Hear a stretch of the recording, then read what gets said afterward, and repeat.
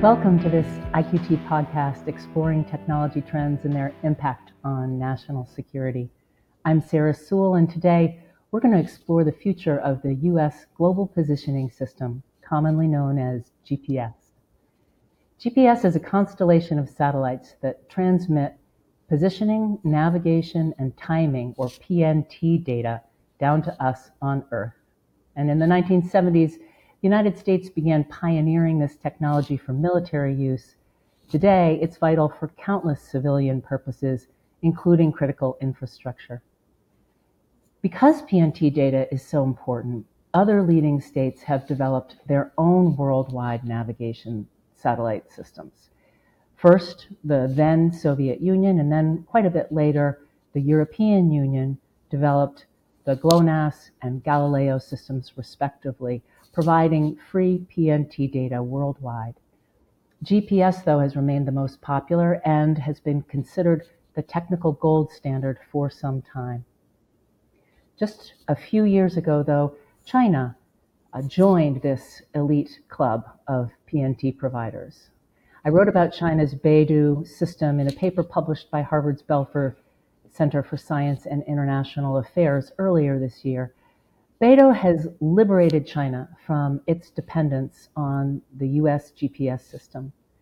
Chinese Communist Party General Secretary Xi Jinping called it one of China's most important achievements in the last 40 years. This Beidou system has global coverage, and it includes many advanced features, which has, of course, fueled interest in the relative capabilities of the US GPS system. Long-planned modernization of GPS satellites has been slow. Some observers argue that GPS is losing its status as the PNT gold standard, even as civilian dependence upon PNT data continues to grow. So here today to help us understand the future of GPS are two longtime experts who have distinct yet complementary perspectives. Scott Pace, welcome to the podcast. Can you please tell us about yourself and your career? That's really dangerous, asking an academic to talk about themselves. I'll just focus on GPS involvement as the topic today. I was in the Commerce Department, the Office of Space Commerce, in the early 90s, around the time of the first Gulf War, and we were looking at commercial stats and saw that the GPS market, which, while tiny compared to, say, commercial communication satellites, was growing really rapidly. The first derivative was all up. So that sort of caught our attention. During the Clinton administration, I was working for the RAND Corporation and supporting the Office of Science Technology Policy, and helped with the background studies and support for what became the first national policy on GPS issued in 1996 and announced by then Vice President Al Gore. I became more involved in some of the spectrum issues for GPS in 97 at the World Radio Communications Conference, where a group of European countries attempted to reallocate a portion of the lower band for GPS for a mobile satellite service system, and then spent the next 3 years going around the world lobbying and other countries to protect the spectrum and for GPS, and what later would become Galileo after the Europeans reconsidered. And then in the last several years, I've been spending a number of efforts in protecting GPS really domestically from terrestrial communications proposals that have sought to, again, repurpose the spectrum in and around GPS. So fighting for terrain in spectrum has kind of been a long-term theme. One other thing I might add is also in the Commerce Department in the early 90s, we rewrote the export control laws and wound up defining GPS military receivers rather narrowly as those that contain cryptographic capabilities or navigation warfare capabilities. But in general, the vast bulk of GPS receiver equipment was a general destination item and could be exported freely. And I like to think that helped contribute to the wide popularity and spread of GPS from that regulatory move. Fantastic. Well, that is quite an involved and multidimensional exposure to GPS issues. Steve Poizner, thanks for joining us. you were among the first entrepreneurs to develop consumer products using GPS. Can you share your journey? About 25 years ago, here in Silicon Valley, uh, a few of my colleagues and I were quite stunned by the fact that in news reports, people would be using their cell phones. They would be dialing 911 from the cell phone in an emergency situation. There were reports of people driving off of cliffs and getting stuck, heart attacks, other medical emergencies, major car crashes. And then when they're talking to the 911 operator in this emergency situation, they couldn't be located. So we started a company called SnapTrack back in the 1990s that worked to address a recent Federal Communications Commission mandate at the time. And that mandate was on the wireless industry. You got to find some way to locate these wireless callers in emergency situations. It was a very interesting competitive dynamic that broke out. People recognized the big opportunity there, and we started a company to try to figure out a way to put a GPS receiver into a cell phone. There were dozens of other competitors, all really focusing on terrestrial solutions, where you put gear at every cell site and triangulate on the cell phone caller. And that was considered to be the best approach because that way you didn't need to modify the cell phone. But as it turned out, terrestrial triangulation techniques don't work very well for a whole bunch of reasons. And GPS was the vastly superior approach. And I'm really pleased to have been part of the team that brought GPS to the masses. When Scott was working on this in the 1990s, as he was mentioning, it was a system that was dominated by military applications. But now, as Sarah, as you even mentioned, now civilian applications dwarf the military applications. And so we did figure out how to put a GPS receiver into a cell phone. We were the first to do that. There were a lot of technical problems and challenges. These GPS satellites, they're not LEOs. They're way up there. They're 11,000 miles up. The signals are super weak by the time they hit the Earth. And so putting a receiver of these super weak signals inside of a noisy cell phone is a very technically challenging problem. And then on the business side, let me just say that the wireless industry had no interest, ironically, in putting GPS receivers in their mobile phones. I remember the CEO of a major wireless carrier telling me, why on earth would anyone want a GPS receiver into a cell phone? So we had to overcome some of that too. But Qualcomm ended up acquiring our company, and thanks to that marriage, there are literally billions of these receivers out there now, based on that early SnapTrack technology, and that's I've been part of that sector for a long time. Just started a new GPS startup company in Silicon Valley a few years ago to really focus on these new upgraded satellite signals, which I'm sure we'll talk about later here. Fantastic. All right. Well, again, welcome to you both. So, Scott, let's start with some history. Can you give us the backstory behind GPS's development and why and how it became so important, first to the military and then to civilians? One of the founders of GPS, Brad Parkinson, was an Air Force colonel who was part of the original sort of founding of this, and he tells a wonderfully detailed story about it back in the 70s. But the main thing to know is that it was not really welcomed by the Air Force initially. It kind of had to fight for its existence, and the idea of using satellites for geolocation. There were some ideas from the Navy. There's some ideas from the Air Force, and it was really some of the civilian leadership inside of DoD that kind of persevered and kept the program going. The very, very first Navstar satellite was launched in 1974, but it was pretty much an experimental program for many, many years. And so when it came to kind of maybe widespread public notice in the first Gulf War around 91, it still really was an experimental system. It wasn't really fully operational. Even so, it played a diplomatic role. In 1983, the Soviets shot down a errant passenger airliner, Korean Air 007, killing all aboard, including a congressman. And as part of the reaction to that, President Reagan made an announcement that GPS signals would be made available to the international aviation community, and making a commitment so that tragedies like that, of course, would be less likely or shouldn't happen again. So it went from being a technical idea championed by Air Force civilians over reluctant military to being something that then saw potential value as a air safety service to something that became a war-winning capability in the first Gulf War, and then a few years later was declared, fully operational. The military applications, of course, were the predominant reason that it was built, why it was paid for by taxpayer money. There was, in the beginning, there was actually a line for user equipment, paying to develop. I remember that some of the very first user equipment I actually saw as an undergraduate was essentially a rack of electronics that filled, part of a Winnebago test vehicle, out in Sandia Labs.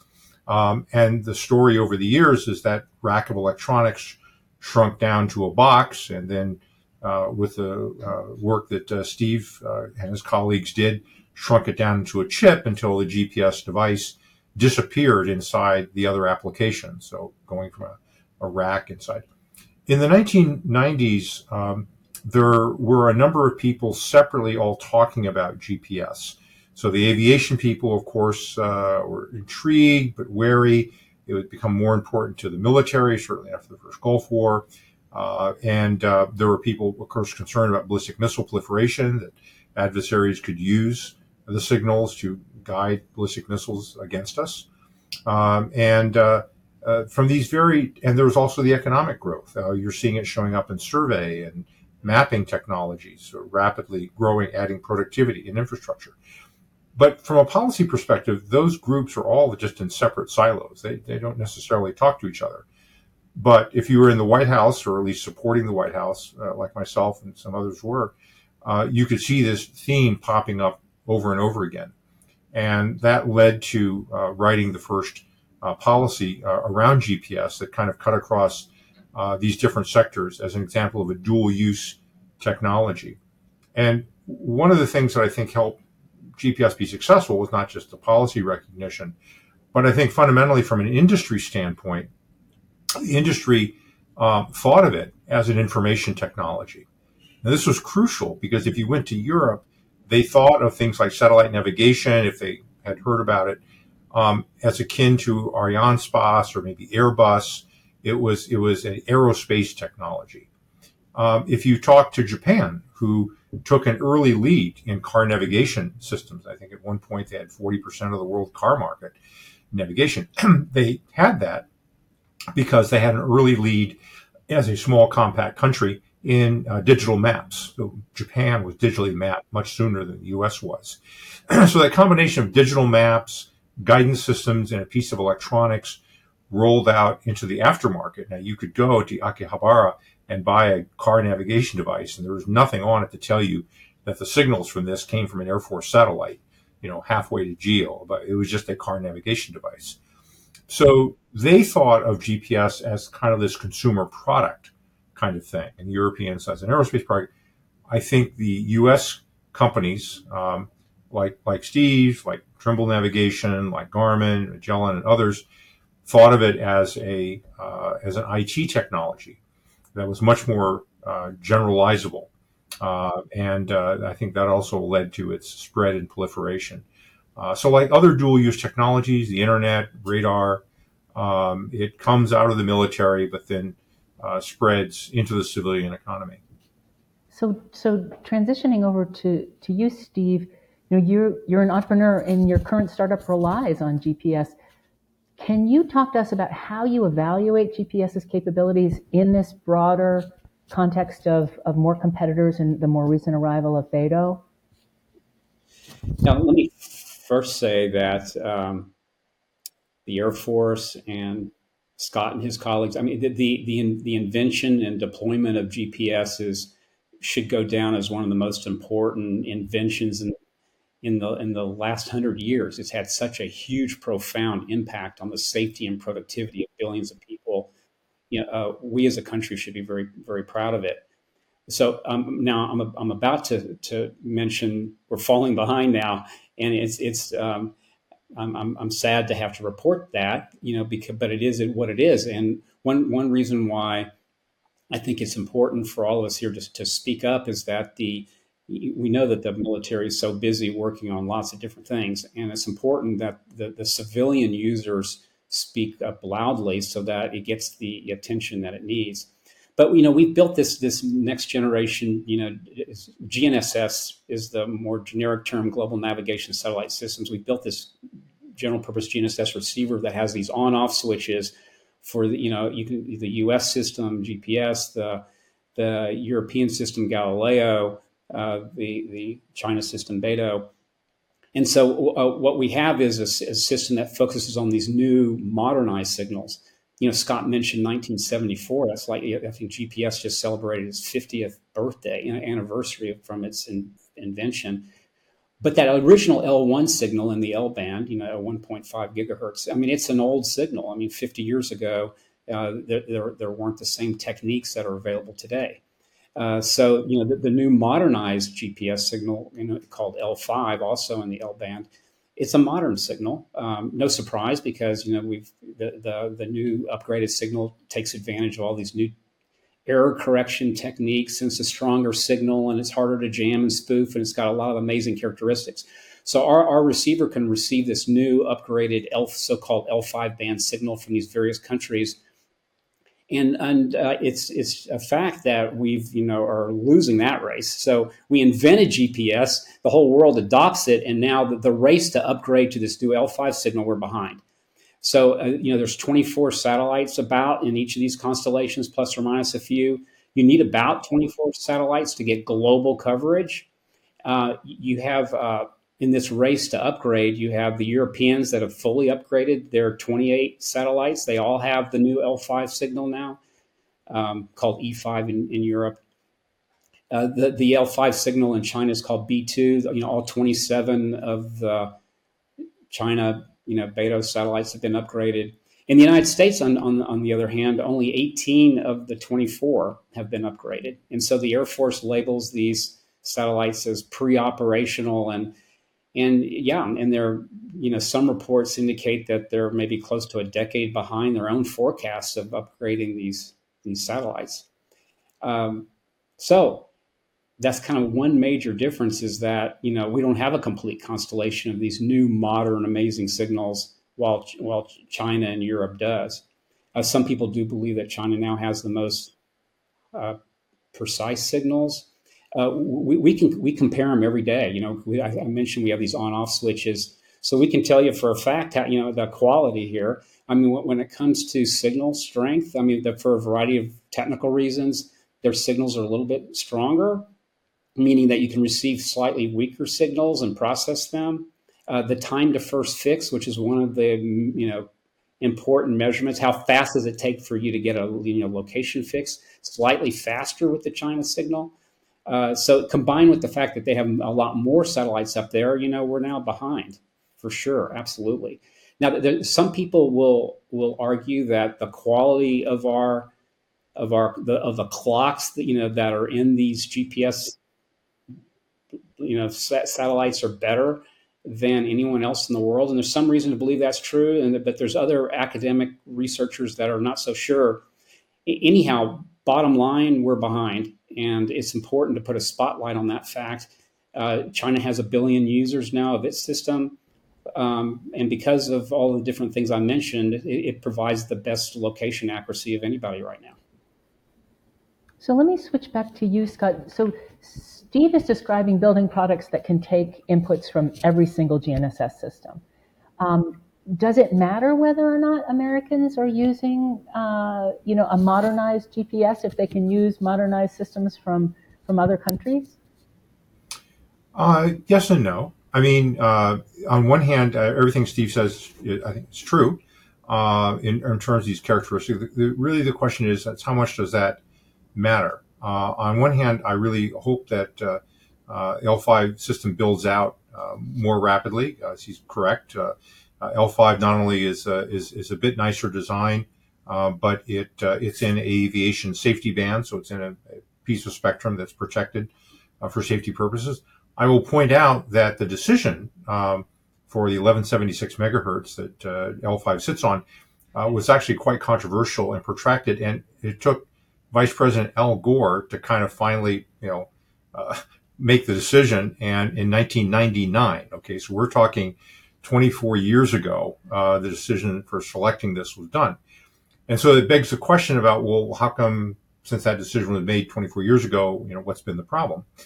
The problem is that policy has always emphasized that GPS needs to be the predominant military service. It only secondarily serves commercial purposes. The reason GPS was built was for military purposes, and then civilian users were allowed access to it for free.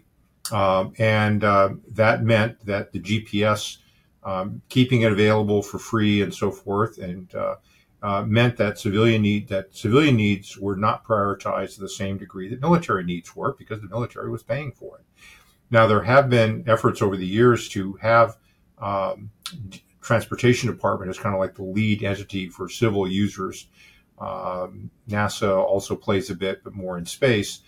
And one of the problems that DOT has had is keeping its share of the bargain and providing funding for the civil line. There have been a number of years where DOT has proposed and sought funding for civil improvements to GPS, and then either it didn't make it through the White House, or it made it through the White House and didn't make it through Congress, or it made it through Congress and the money was earmarked for some other purpose. So there hasn't been a dedicated funding source for DOT to keep up its part of the bargain. And you can imagine the frustration this creates for the Air Force, who says, okay, I planned for you to be here. I'm not going to pay for your requirements, but I'm happy to be supportive, if you show up with your resources. We've been able to do that for some things, like, to pick an obscure example, laser retroreflectors that give you better geodetic positioning of the satellite that NASA has paid for and helped pay for the integration. But that's a much more modest cost than adding L5 to the system.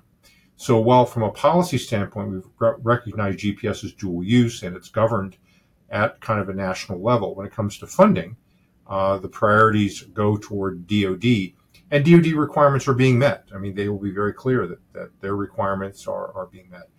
Now, from a commercial or civil standpoint, the counter strategy, because of maybe not building everything into the satellite, has been to build augmentation systems. The FAA and Transportation Department were not able to get the kind of insight into the reliability and resiliency of GPS at a very granular level that they needed for their air traffic systems. And so they built the wide area augmentation system, which effectively is an augmentation overlay that independently checks validation because it doesn't trust GPS. And many other countries do the same thing, have these augmentation systems.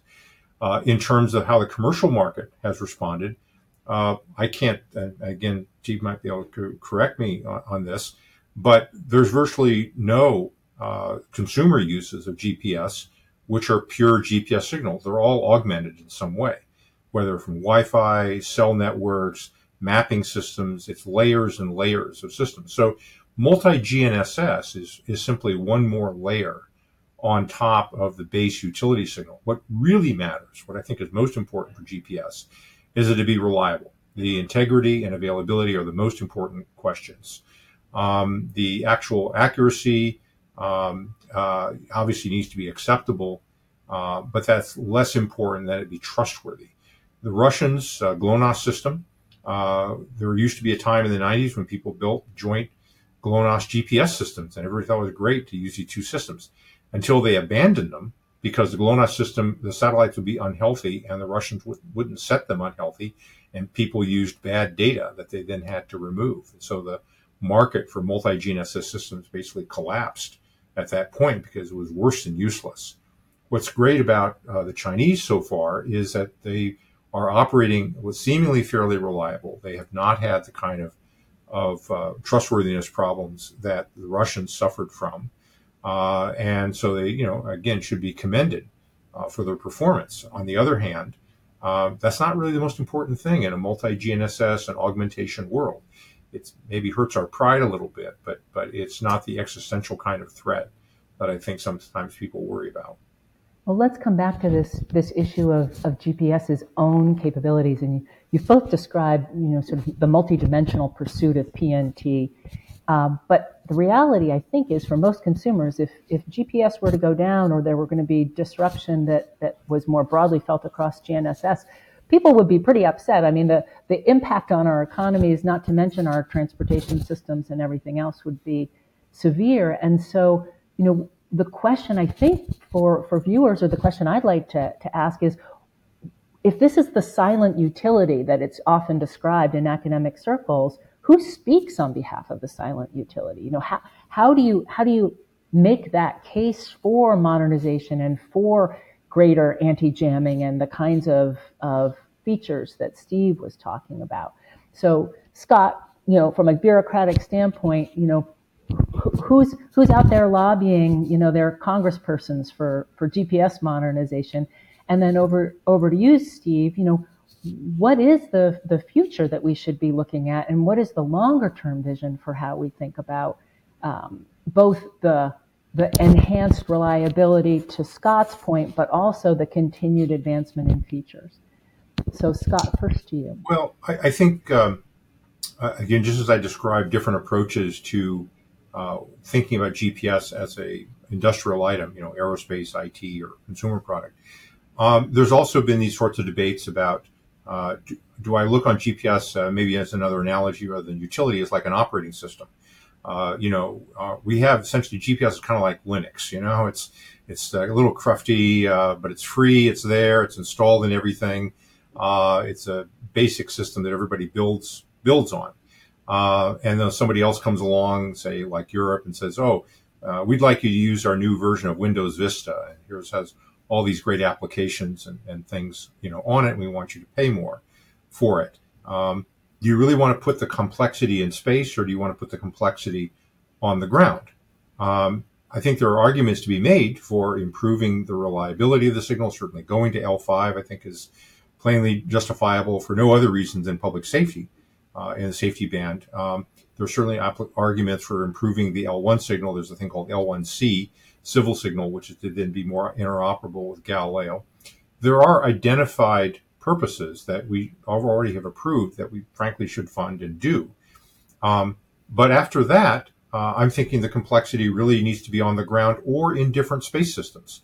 The ground so far has been all these different augmentations I've mentioned. The new space systems, there are a category of new ideas, and Steve, you probably know about these, of LEO PNT designs. Zona is one that has come up, where it's a sort of small net, not small, several hundred sort of satellites up there that provide additional signals that can integrate onto a chip to provide better accuracy and better availability, and very, very interesting. And there's some interesting work being done now to make sure it's compatible in spectrum, because as somebody who's fought multiple decades of spectrum wars over interference, I'm not interested in having more interference, but some initial signs are promising, still to be demonstrated. And if that were to happen, we would see maybe a new ecosystem. I think, just as Steve, some of the things that you're doing about applications for L5 and others. So the innovation doesn't have to only be in the satellite system itself, the original Linux system. It can also be in these other applications. And to date, they've been on the ground. There's some potential for that to be in space. And so rather than trying to compete with the Chinese dollar for dollar in a large centralized system that, frankly, I think we could do, and it wouldn't succeed very much. I'd like to see ways we can innovate around that and build upon the large installed base that we already have, but maybe in a more decentralized way than the Chinese system. So, Steve, you represent one of the fundamental differences in this game, which is that when you're thinking about GNSS systems, you're thinking about government expenditures, government systems. So we have one train of thought, which is how much are we investing in those government systems? And then, as Scott was alluding to, we've got the private sector doing offering all kinds of different augmentation and potentially new paradigms for thinking about this. Talk about what you see in the future, both for your own company and your own thinking. How much do we invest in the GPS system? How much do we do we innovate around it? Right. Scott's right. There's lots of great augmentation work happening. Scott mentioned, Wi-Fi and Bluetooth, assist cell tower network, information that helps you to add to the location information. Gyros, every cell phone now has accelerometers and gyros and altimeters and all kinds of things that also feed into the location calculation. But with that said, I do want to emphasize the importance, though, of having a absolute location technology as the anchor. And so there's nothing like GPS or its equivalents around the world as an absolutely critical component. So the augmentation helps you operate indoors or in heavily blocked environments, that kind of thing. But without that anchor system, the whole thing would collapse. Goes back to what I was saying, 25 years ago when we were in the big race to figure out how to comply with the FCC mandate.